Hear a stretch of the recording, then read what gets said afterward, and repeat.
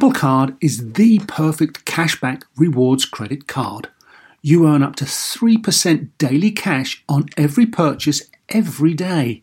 That's 3% on your favorite products at Apple, 2% on all other Apple Card with Apple Pay purchases, and 1% on anything you buy with your titanium Apple Card or virtual card number. Visit apple.co/card calculator to see how much you can earn. Apple Card, issued by Goldman Sachs Bank USA, Salt Lake City branch, subject to credit approval. Terms apply. Want to learn a new language? And who doesn't? Well, experience immersive lessons from the most trusted language app, Rosetta Stone.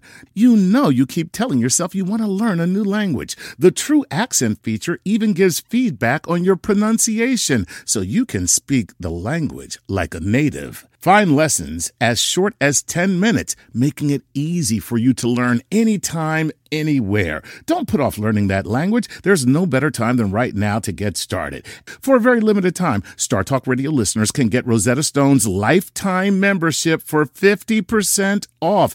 That's 50% off unlimited access to 25 language courses for the rest of your life. Redeem your 50% off at rosettastone.com/StarTalk today. Welcome to Star Talk, your place in the universe where science and pop culture collide. Star Talk begins right now. This is Star Talk. I'm your host, Neil deGrasse Tyson, your personal astrophysicist. And today, we're going to feature an exclusive interview with the one and only Richard Dawkins. Richard Dawkins has a new book called Books Do Furnish a Life, which we'll spend a lot of time talking about because it goes everywhere, and that's where we want to go. Richard Dawkins professionally is an ethologist, an evolutionary biologist, an author, popularizer of his field in science in general and rational thinking all around. And so much of what he does is what we celebrate here on Star Talk. So we've got him. Richard, welcome back to Star Talk. This is not your first rodeo with us. It's such a pleasure, Neil. Thank you very much. Yeah, I was looking at your book. Oh my gosh. Richard, dare I even suggest that if anyone read only one book of yours, it should be this, because this, to me, reads like a cross-section of everything you have cared about and expressed professionally and in the public with regard to what your life has been about. Is that a fair characterization of this collection? It's very interesting. I never thought of that before, Neil. Thank you. It does span much of my career, ever since I started reviewing books, I suppose, and writing forwards to books. So yes, it's a good slice of my increasingly alarmingly long career. Alarmingly long. I worried because people who start sort of collecting their life's works, it's almost like they're ready to die. And I don't want you dying anytime soon. So just that's why I was worried when, let me check his heart rate. Well, let me reassure you, Neil. I've got two other books coming out. One in November and one not quite sure when. But anyway, the one in November, I'm looking forward to very much. So I'm not checking out anytime soon. Okay. Stay alive at least until your last book gets published. Yes. I noted in the first section of the book called Front Matter, there's a list of all of your previous books. And I went down the list. And forgive me, Richard, I haven't read all 30 of them, 15 or so. No, but I've read like 3.5, okay? And I got the list. I've read The Selfish Gene. I've read The Blind Watchmaker. I've read The God Delusion. And I've read parts of other books. And I can say that each one of the books is a jewel. It's a jewel of writing. It's a jewel of science communication. It's a jewel of intellect. So I will extrapolate and declare that every one of these books is a jewel and it forms a crown of some kind, some kind of bejeweled crown that is a gift to civilization of how you think and how you would welcome others to think to make a better world. How kind. What can I say? I mean, I'd love to think that. Okay. So let's go straight into some of these topics. I very much embrace your organization of the book. There's sections, and each section sort of delves into an area of science as it relates and as it is received by the public. And I'm honored, actually, to be mentioned in your first section, where you recount an interview that we had in my office at the Hayden Planetarium. We talked about science communication, and we were sort of trading notes, as how I remember it, and to see, what succeeded, what didn't. And what I want for you, can you tell me, over your years, what have you learned to do differently?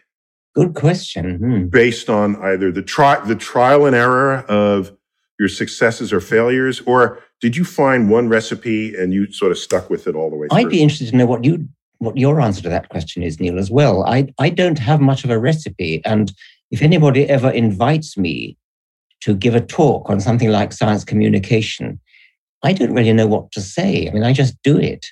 I suppose one of the things that I do is to put myself in the position of the reader. I mean, that's an obvious thing. How could anyone not do that? And yet many people don't, actually.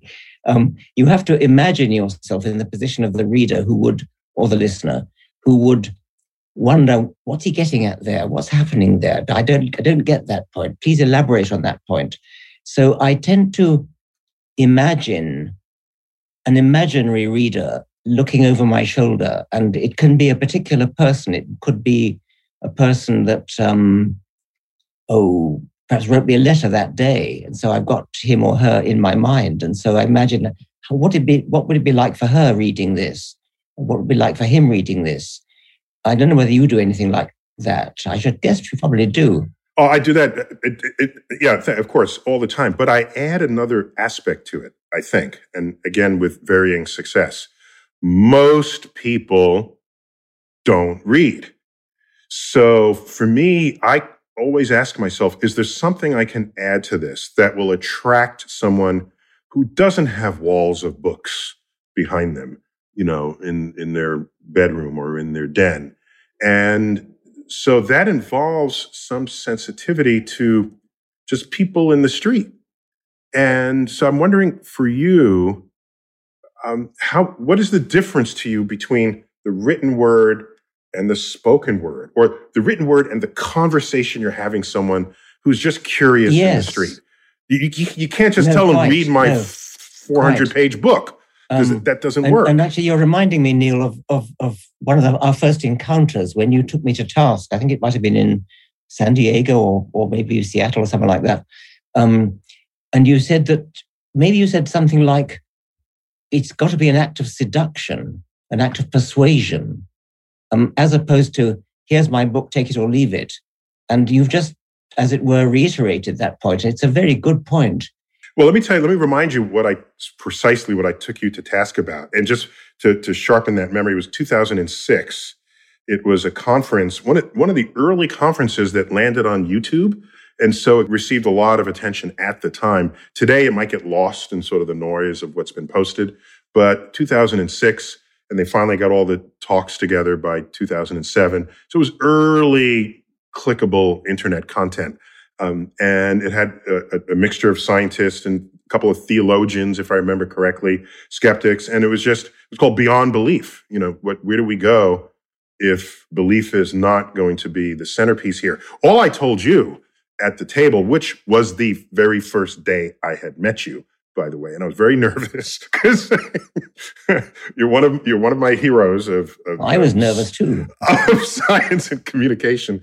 And what I had seen you give a talk at this very same conference. I said, damn, this guy is sharp, and the wit is just barbed, and it's like, and he knows he's right, and he knows who he's talking to is wrong.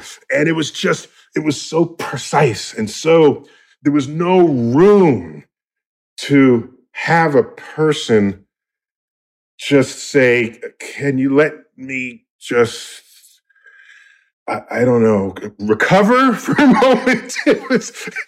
And so I worried that your messaging was missing people because of how articulately barbed it was, that it might have actually turned people off. And then I said, perhaps you can go at this with a more of a subtle art of persuasion, rather than just saying, paraphrasing here, you're all idiots, read my book, you'll be fine for it. See, so that's what I came at. It's all coming back to me very vividly now, and I was very I was moved by it, actually. And what I said at the time, I think, was, I gratefully accept the rebuke, and I did.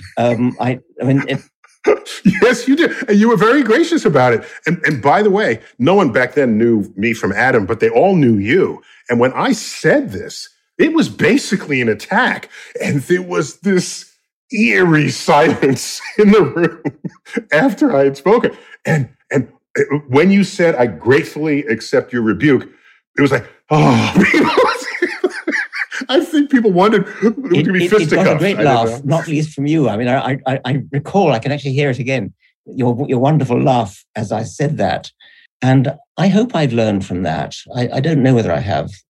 I wonder whether you agree with me that sometimes if you make a great effort to be clear, as we both do, it can come across as a bit aggressive. Sometimes people like to hear a bit of flanneling around, a bit of woolly talk. And if you make a real effort to talk clearly, they think it's somehow too in your face.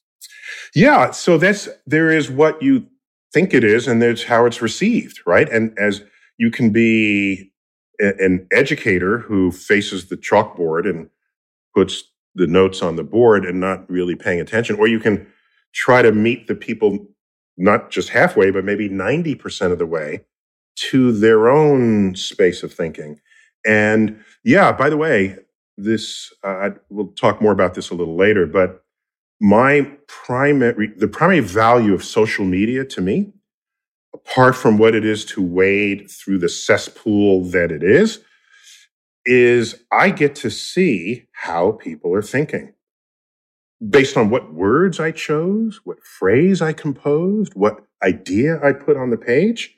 And I can say, oh, you're all wrong, or you misinterpreted me. No, this is a real experiment in progress. If they misinterpreted you, if they didn't understand the word, how you used it, if that happened, that actually happened. It is real. So I've used social media as my source of awareness of how people think, what they think, and what I might want to do if I want to be more effective. That's interesting. I mean, I find your tweets, which I look at from time to time, very interesting, because you tend to be, I think you think of yourself as an educator, which you are, and you tend to give little snippets of interesting, fascinating science in a witty kind of way. And so it seems to me that what you're doing is arousing people's excitement for science by what you tweet. And I hadn't realized that you were actually looking out for how people respond to that. That's interesting. So in a way, think of it as a sort of a neurosynaptic snapshot of how people are thinking about what you're saying, so that next time you're in front of a large audience in an auditorium, let's say, you now have a portfolio of at least a statistical portfolio of how people are thinking and what they're thinking and why and what they're and how they're reacting, more importantly. So that's kind of how I think about it. We've got to take a quick break, but when we return, more of my interview with Richard Dawkins, where we talk about religion in society. You knew we'd go there. We did.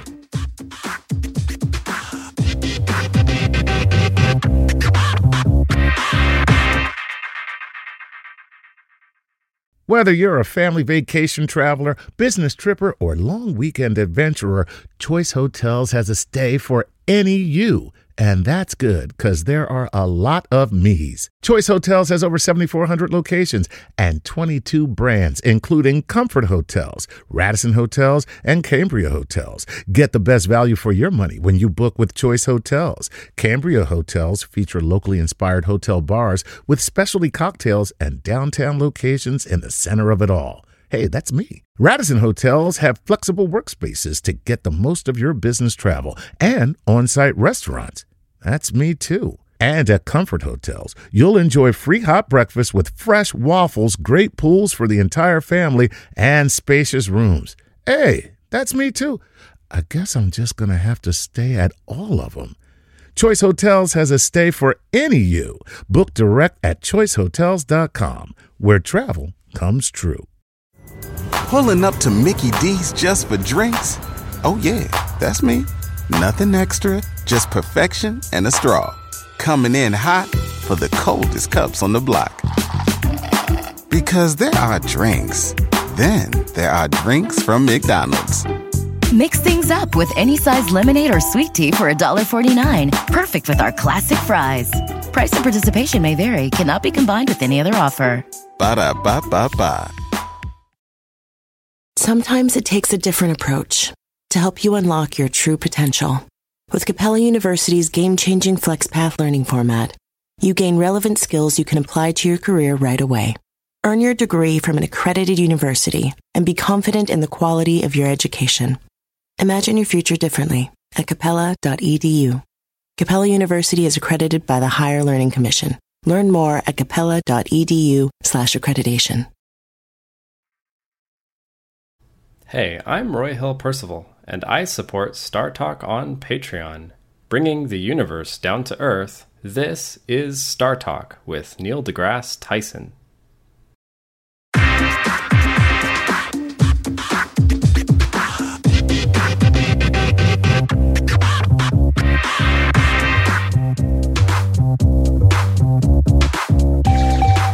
We're back, Star Talk. We're featuring my exclusive interview with Richard Dawkins. Let's jump right back into it. There are people in the world who have very strong belief systems. And for many, it's unresponsive to evidence. So there's that saying, I think it's 85% true. You can't use reason to argue someone out of a point that they didn't use reason to get into. So you need some other tactic. You've written so much and spoken so much about religion in the world, which almost by definition is faith-based rather than evidence-based. And so how do you, what are your tactics there? And why do you even care? If we live in a free society, people ought to be able to think what they want. Like, why do you care? If God created the universe in 6 days, and this is deeply held by someone's feelings. Why does it matter to you? Don't you care? I mean, well, no. So thanks. Okay. All right. You just hit my serve back to me on a tennis court. Okay. So I care when the religious thinking of, and there's so many religions in the world and gods that have been praised in the world. I care when that attempts to influence law, policy, and the science classroom. Otherwise, if you go to mosque on the weekend, synagogue, church, I don't concern myself with that. Okay, I think this is where we may slightly differ. I do care about that, but I also care about this.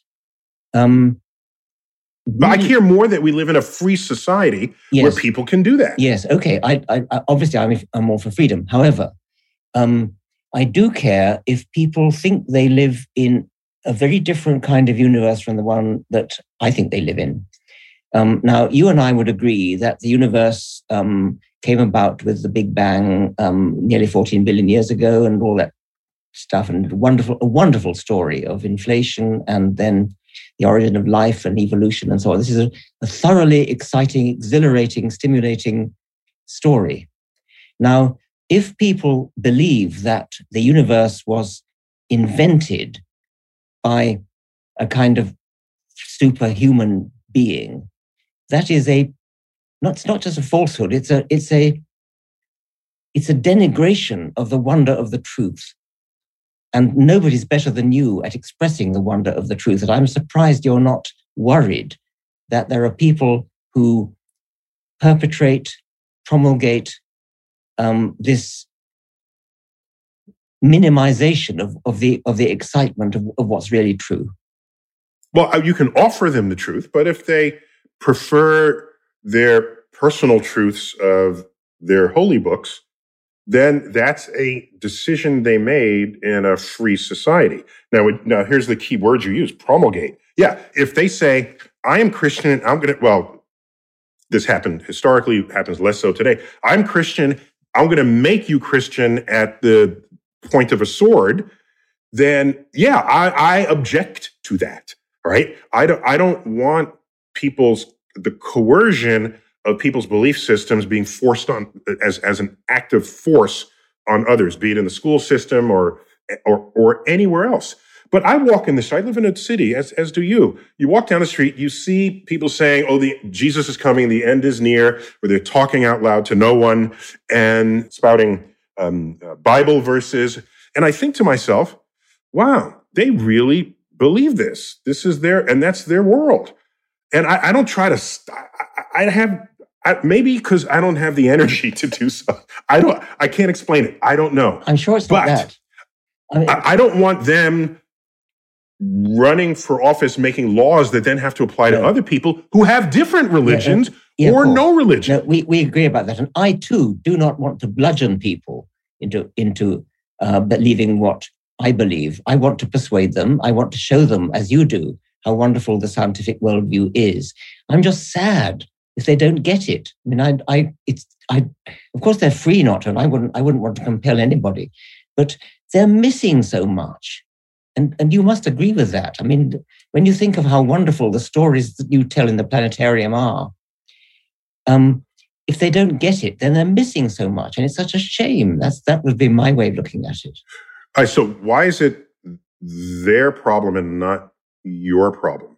So in other words, why isn't, while they're not getting it, I must be failing at my attempts to persuade them.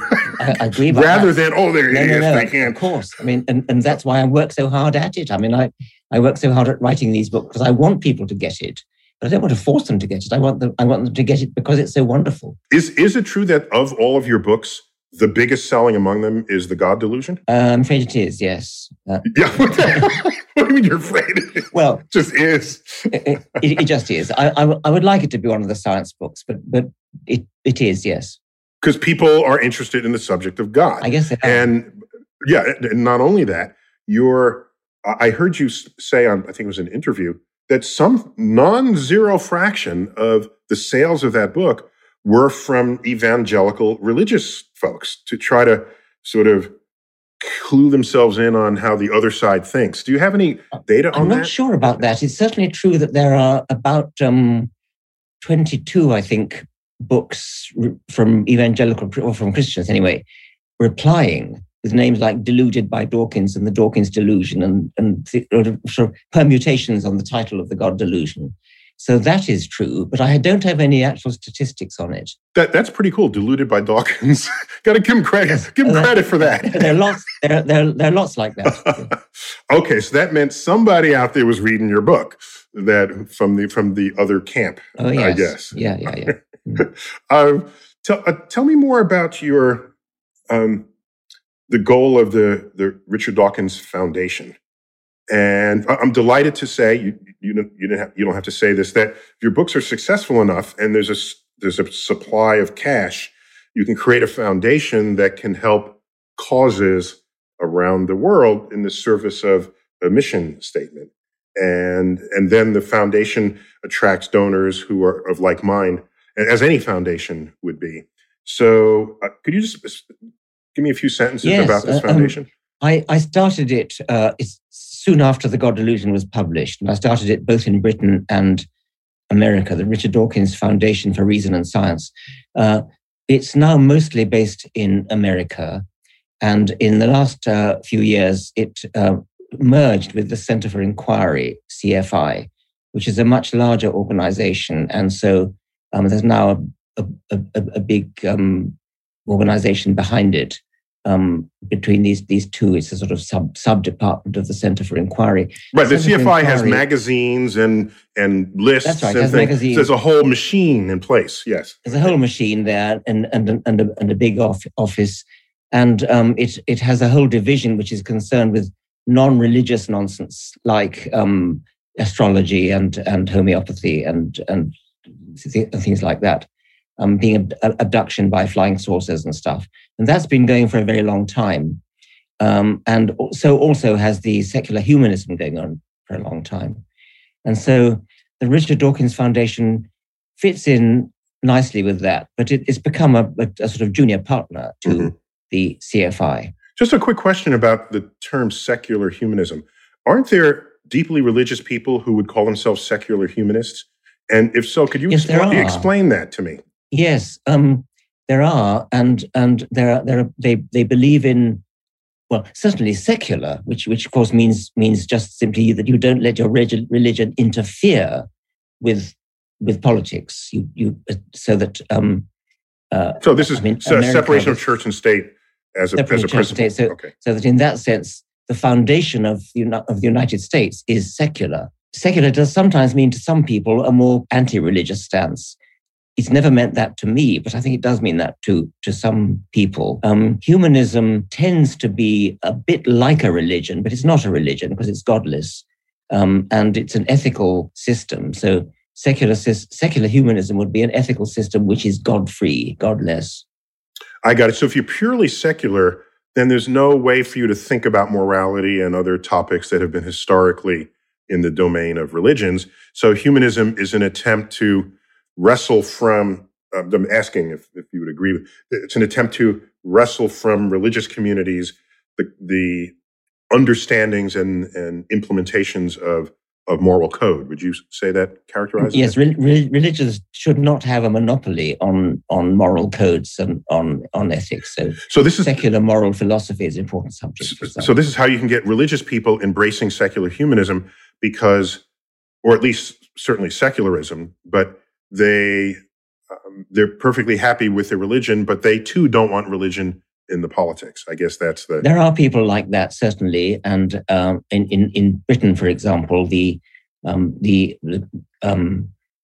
called Humanists UK now. It used to be the British Humanist Association. They have a rabbi who is in charge, or was in charge, I'm not sure if he still is, of the campaign against faith schools, against schools which indoctrinate. So yes, there are people like that. There are many people who are sort of call themselves secular humanists and who say that they're religious, but who often are kind of spiritual rather than believing in some particular religion like Christianity or Islam. So how then would you create a code of ethics based purely on sort of science and rational thought? Because I've heard impassioned religious folks who can't possibly embrace the notion that moral code is invented by humans, that they're sure it's something writ in our hearts and in our souls by a divine, all-knowing, all good entity. Well, before answering your question positively, I should say that the idea that people could get their morals from religion is a horrible one. And you think about where it would come from. If you think about, if you have ever read the Old Testament, for example, I mean, you would not get your morals from the Old Testament. It's quite a bloody place, yeah. Yeah, and nor would you get your morals from being scared of God, which is the other thing. By the way, I have a quick story from the Old Testament, and it disturbed me, actually. So we all have seen the cinematic epic, The Ten Commandments. We've all seen that with Charlton Heston. And we all remember Charlton Heston as Moses. He comes down from the mountain with the tablets. Sorry, I remember the Mel Brooks version of that, where he has 15 commandments. There are 3 tablets. And Moses accidentally, the Lord Jehovah gives us 15, and then one breaks. And 10 commandments. What were the other 5? I want to know. But Moses did drop them, break them. Yeah, he did, right. But after they were already sort of released into the world. He dropped them on purpose, not by accident. So he comes down the mountain, and of course, they're the tribes. They made a golden calf, and everyone, there's revelry and there's bonfires. And he raises his staff, he drops the thing, and then there's lightning and thunder, and the earth opens up, and all the bad people fall in the earth, and the good remain. And I said, wow, okay, sure, that could happen. I mean, if you're God and you're connected to God, that's how that would happen. Then I read what, quote, actually happened in Exodus, okay? I read this, and it's, oh my gosh, what does Moses do? He says, are you with me or are you against me? Step on my side if you're with me, and then took his sword and massacred, with he and Aaron and others, took their sword and hacked to death everybody else. And I said, oh my gosh, this is, that's not even God, right? I can handle it because God was doing all kinds of powerful things in the Old Testament. And if you're going to open up the earth, sure. Had only the bad people fall in? Sure. But Moses does it at his own hand. And I said, this is sad. This is, and so I couldn't reconcile the two. And so what that meant was Hollywood wasn't going to go there. They were not going to turn Moses into a murderer. They were not going to do this, or someone who just totally embraced killing. And so they cleansed even the Bible itself. And here we are thinking that the movie is some epic, slightly fictionalized storytelling of important books in the Bible. And they just took out something that I think would have been like a scene out of the movie 300, whereas bloody, heads cut off, disemboweled people, and that was not shown. That's all I'm saying. Well, I forget who it was said that the best advertisement for atheism would be to read the Bible. Anybody who actually reads the Bible from cover to cover is going to end up an atheist. Exactly. Well, apparently it doesn't work for everyone. We've got to take a quick break, but when we return, more of my interview with Richard Dawkins, and we talk about the cost of pseudoscience in this world on Star Talk.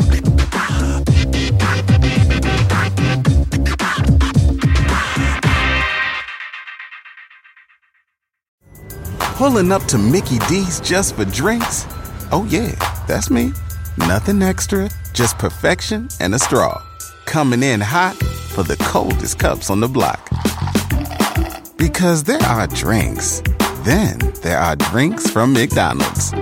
Mix things up with any size lemonade or sweet tea for $1.49. Perfect with our classic fries. Price and participation may vary. Cannot be combined with any other offer. Ba-da-ba-ba-ba. At Capella University, you'll get support from people who care about your success.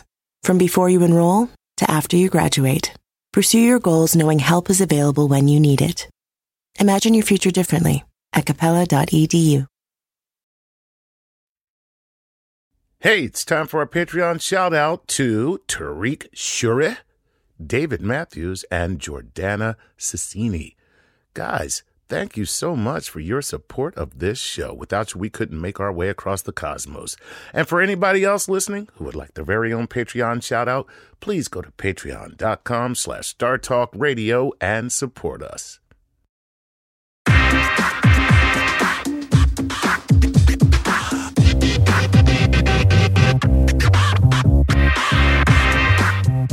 We're back, Star Talk, featuring my exclusive interview with the one and only Richard Dawkins.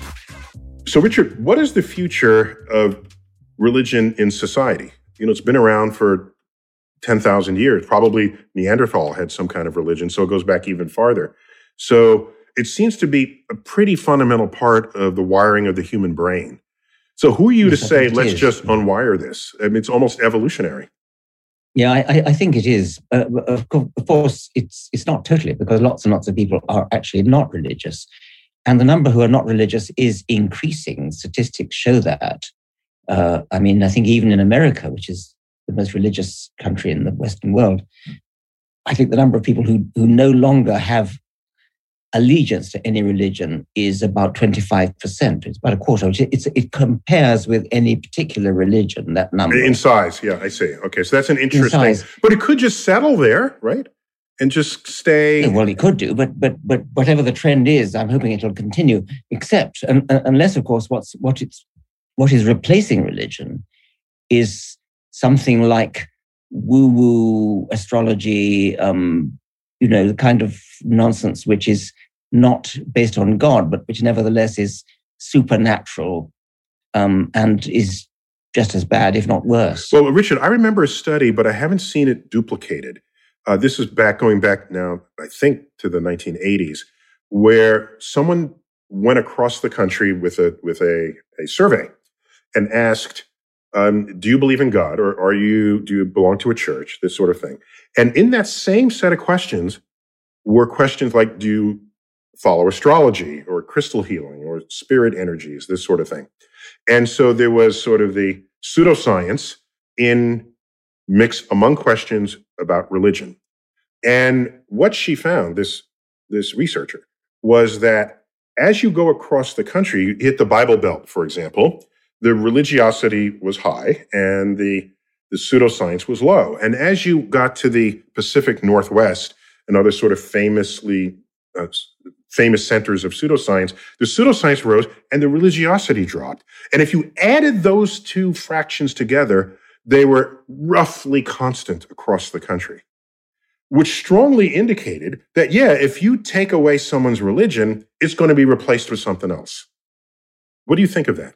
Deeply depressing, that. Yes, I didn't know that. I did not know that study, but it does not surprise me. It discourages me, I must confess. It's as though there's a kind of quotient of nonsense which needs to be filled, and if religion doesn't fill it, then other sorts of nonsense do. I don't see why we can't fight against that. It seems to me that that's pretty much what CFI is doing, both its wings, both the anti-religion part and the anti, other kinds of superstition part. I don't see why we shouldn't win that battle. And science, of course, is the way to win it. I mean, science is the antidote to both. Yeah. Well, are there any evolutionary thinking about the value of superstition in the species? I read a study that ducks can be superstitious. Is that correct? They did some study where, I forgot what the study was, but I read it. It's like, damn, the bird was superstitious because there was something it did where it got the same result, and then they changed it, but it kept doing it. I think you're thinking of pigeons. Pigeons, yes, okay. It's pigeons, yes. It's a classic study by Skinner, the inventor of the Skinner box. And, in the Skinner box, what happens is that the bird is normally is rewarded for pecking at a key and gets food reward. But if you turn the mechanism off, such that it's used to the idea that it should be getting a reward, you give it rewards at random, regardless of what it does. Okay? And what happens is if you have half a dozen birds all in separate boxes under this regime where they get food reward at random, they don't know why they're getting it. What happens is that each bird develops a different habit, superstitious habit, presumably, quote, thinking that this is what gave it the reward. Wow. So you'll have one bird that preens its left wing, another bird that pecks its foot, another bird that looks over its left shoulder, another bird that waltzes round and round in circles. All these things Skinner observed. And that is a beautiful analogy to superstition, where you sacrifice a goat, and lo and behold, the rainy season comes, which is what you want for your crops. And you think, it must have been you because we sacrificed a goat. And from then on, you don't dare not sacrifice the goat for fear that next time the rains won't come. And so it is a beautiful demonstration of superstitious behavior in pigeons. I didn't know pigeons had shoulders. It looks over its left shoulder. They sort of do, don't they? I guess so. They're vertebrates, so they got some anatomical correspondence.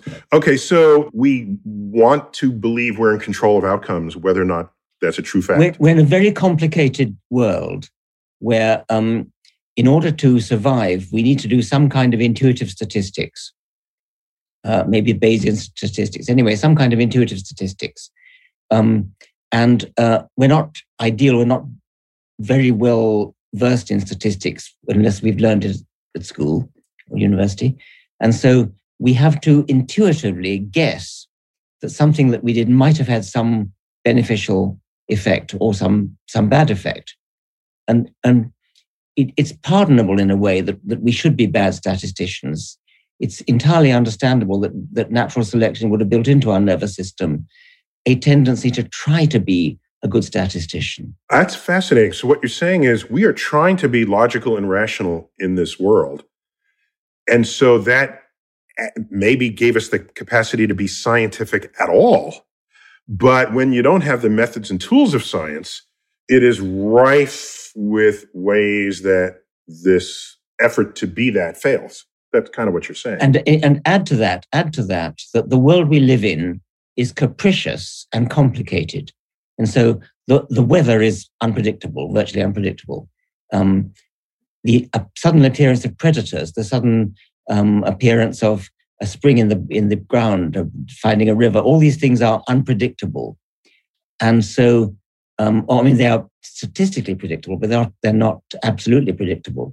So we have to do statistics. We have to think probabilistically. And I suppose there's a trade-off between what statisticians call a type 1 error and a type 2 error, false positive and false negative.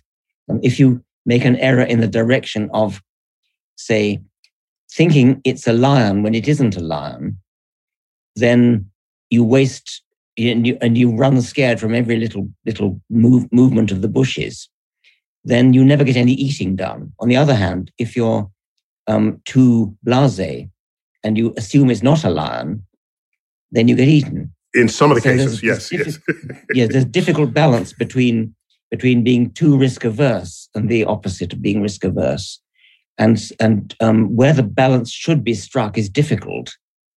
And so when you get it wrong, it comes out as superstition. Can you comment on the ethics of science and who should be tasked with establishing any kind of ethical code? I mean, there's some out there, but I don't know that it's not some centralized document, thou shalt not, or thou shall. And so can you just reflect on that a bit?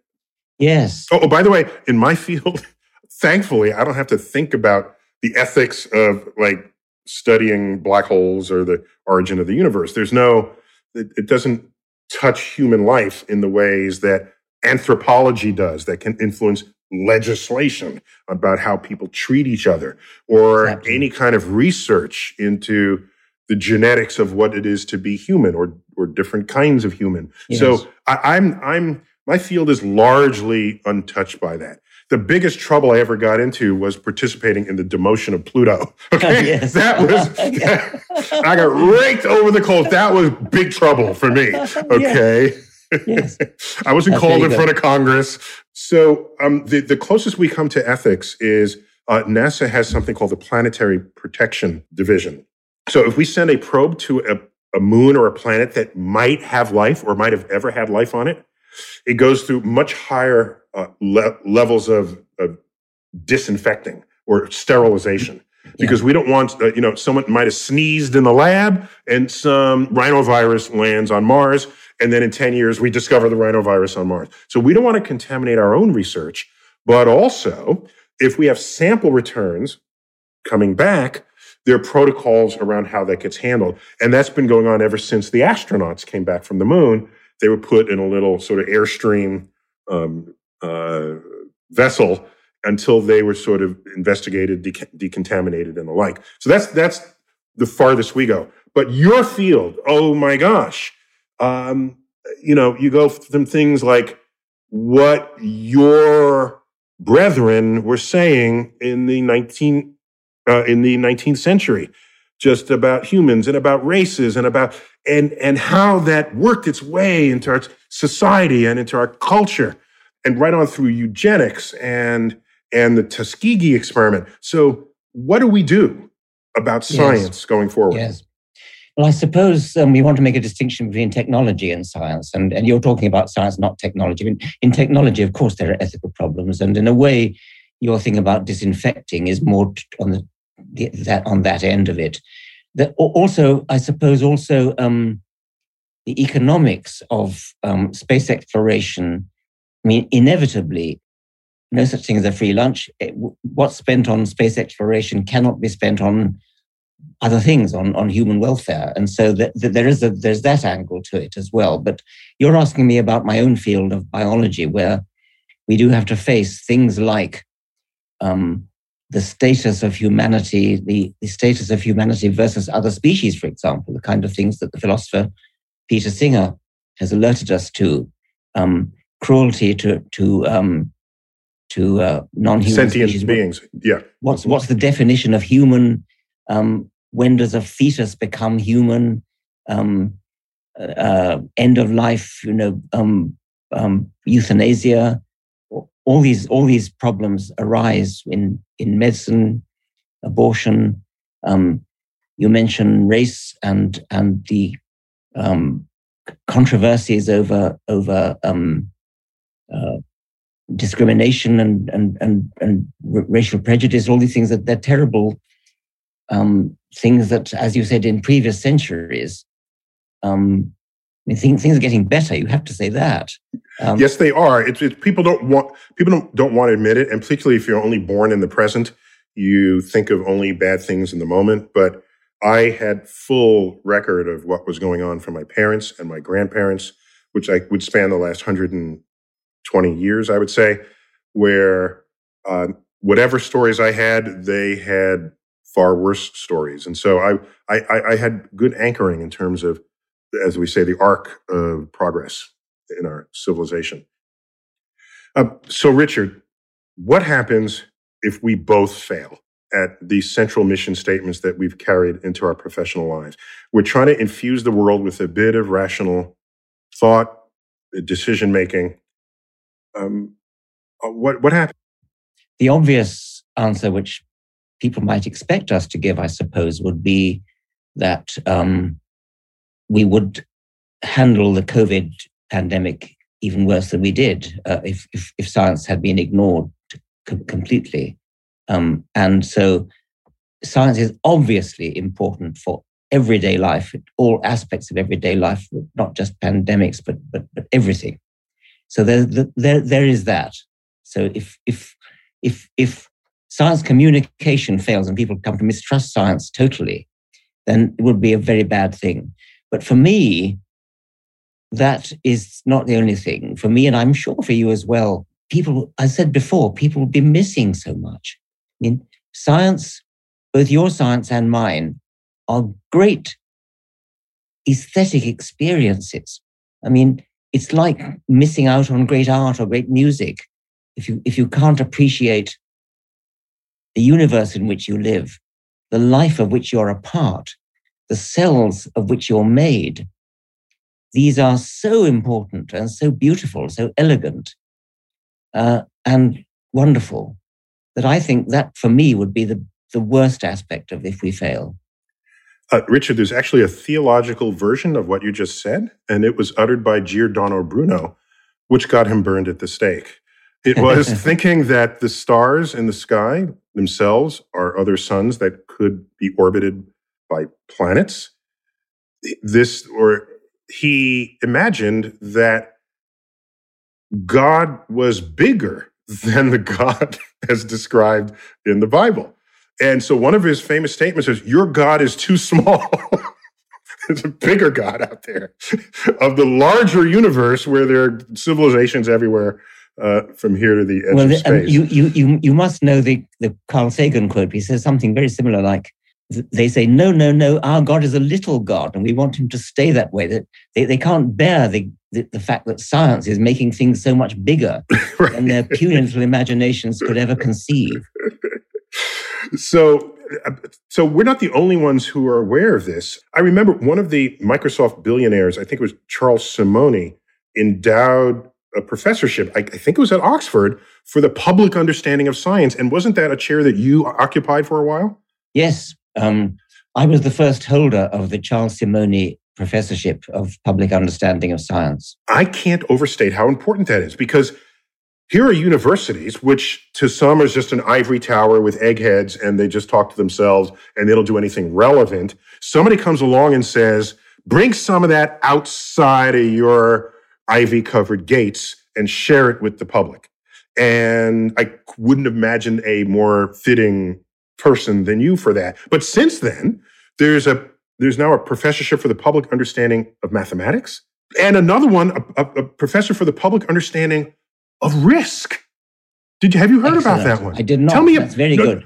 Oh my gosh. Yes. Risk. Mm-hmm. Risk. Can you spend a moment just reflecting on how people think about and make decisions in their lives regarding risk? It's a fascinating subject. I mean, I'm not very much of an authority on it, but yes, I mean, they're extraordinary things. People get utterly obsessed with what actually amount to a tiny little risk and ignore something far greater. You get very unpopular if you point this out because it seems callous. I mean, some of my friends have got unpopular for pointing out that, maybe I better not even say, but something like the death toll from 9/11 was dwarfed by the death toll from motor accidents, that kind of thing. Right. You can't say that sort of thing. People object because they say you're being callous to all the people who died in 9/11. But the fact is that risk is very, very widely misunderstood. And obviously you feel the same. Yeah, I do. And you're absolutely right. I think risk management, should we call it that? The management of people's thinking about risk needs to have a psychological component. All right. So you can be coldly mathematical and say, don't do this because it has a higher risk than you doing that. And you can tell people this, but it doesn't land the same way with them emotionally. So Richard, here's an example of this sort of mismatched risk taking that people are doing. It's a story, it's surely apocryphal, but we can all picture it, where there's a child being brought to the mall and the child is not strapped in the car seat, okay? And they're just sort of bouncing around the back seat. And the parent takes them into the mall and says, make sure you hold my hand. I don't want you wandering away. Someone might steal you, okay? So here's someone who's very hell-bent on not losing her child in the mall to some, a criminal who steals and eats children, but took no effort to strap them into the car seat.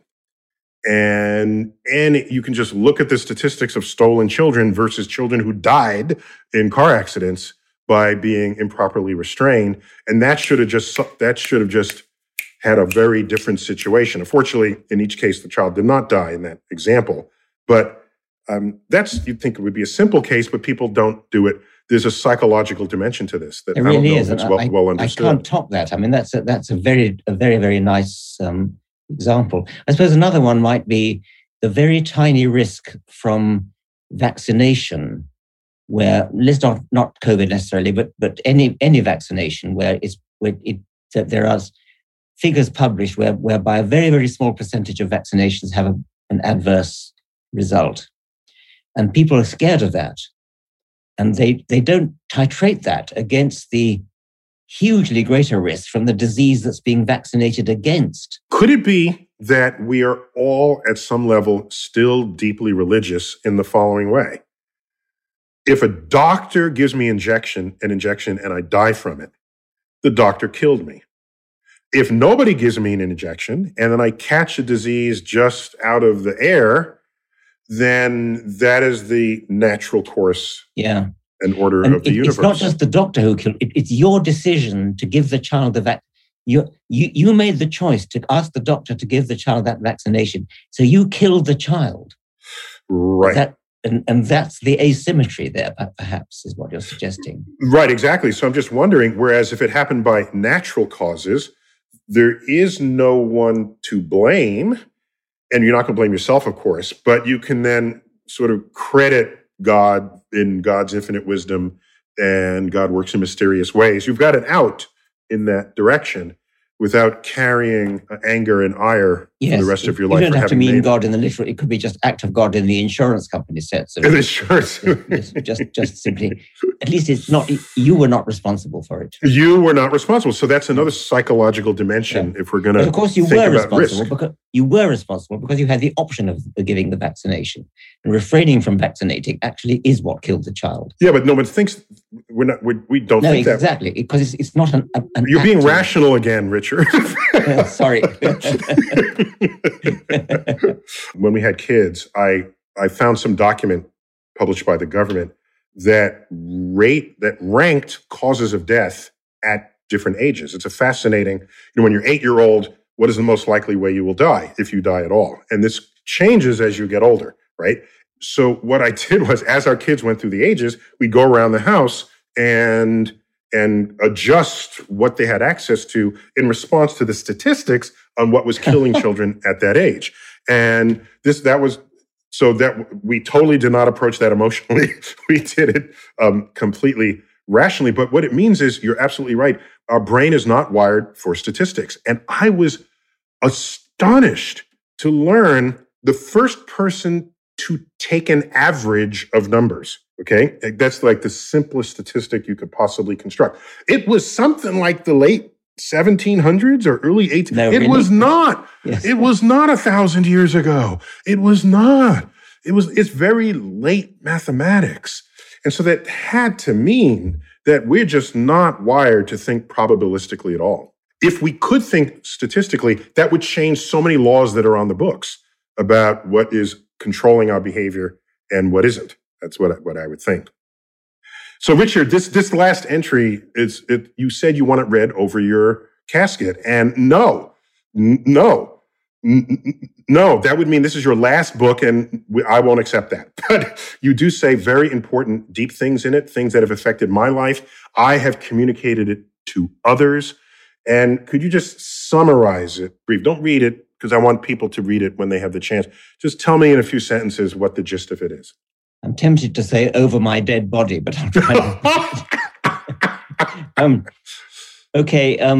It's really reflecting on how lucky we are to be alive. And my particular way of putting that is to point out that the number of different combinations of DNA that could have been here in my place is mega hyper astronomical. And so we are incredibly lucky to be here. We're incredibly lucky to be to come to life on the planet that we have, which is well, obviously it has to be well suited for our life, or we wouldn't be here. But nevertheless, we are very lucky to be around, and we should make the most of our life. We should not fear death necessarily, but try to make the best of our life as long as we have life, because it's the only life we get, and we are very, very privileged and lucky to have it at all. And to be alive means we die, which means we're the lucky ones because we even get to die. We're the lucky ones, we get to die. Most people have never even got to be born. Ladies and gentlemen, that's Richard Dawkins and his latest book, just published by Bantam, a division of Penguin Random House. Richard, thanks for being on Star Talk. Thank you very much. It's been a real pleasure, Neil. Thank you. This has been Star Talk. Thanks for listening. Some of you are even watching. I've been your host, Neil deGrasse Tyson, your personal astrophysicist, as always, bidding you to keep looking up.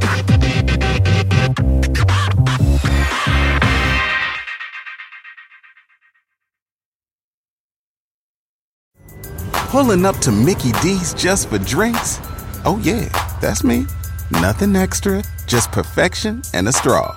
Coming in hot for the coldest cups on the block. Because there are drinks. Then there are drinks from McDonald's.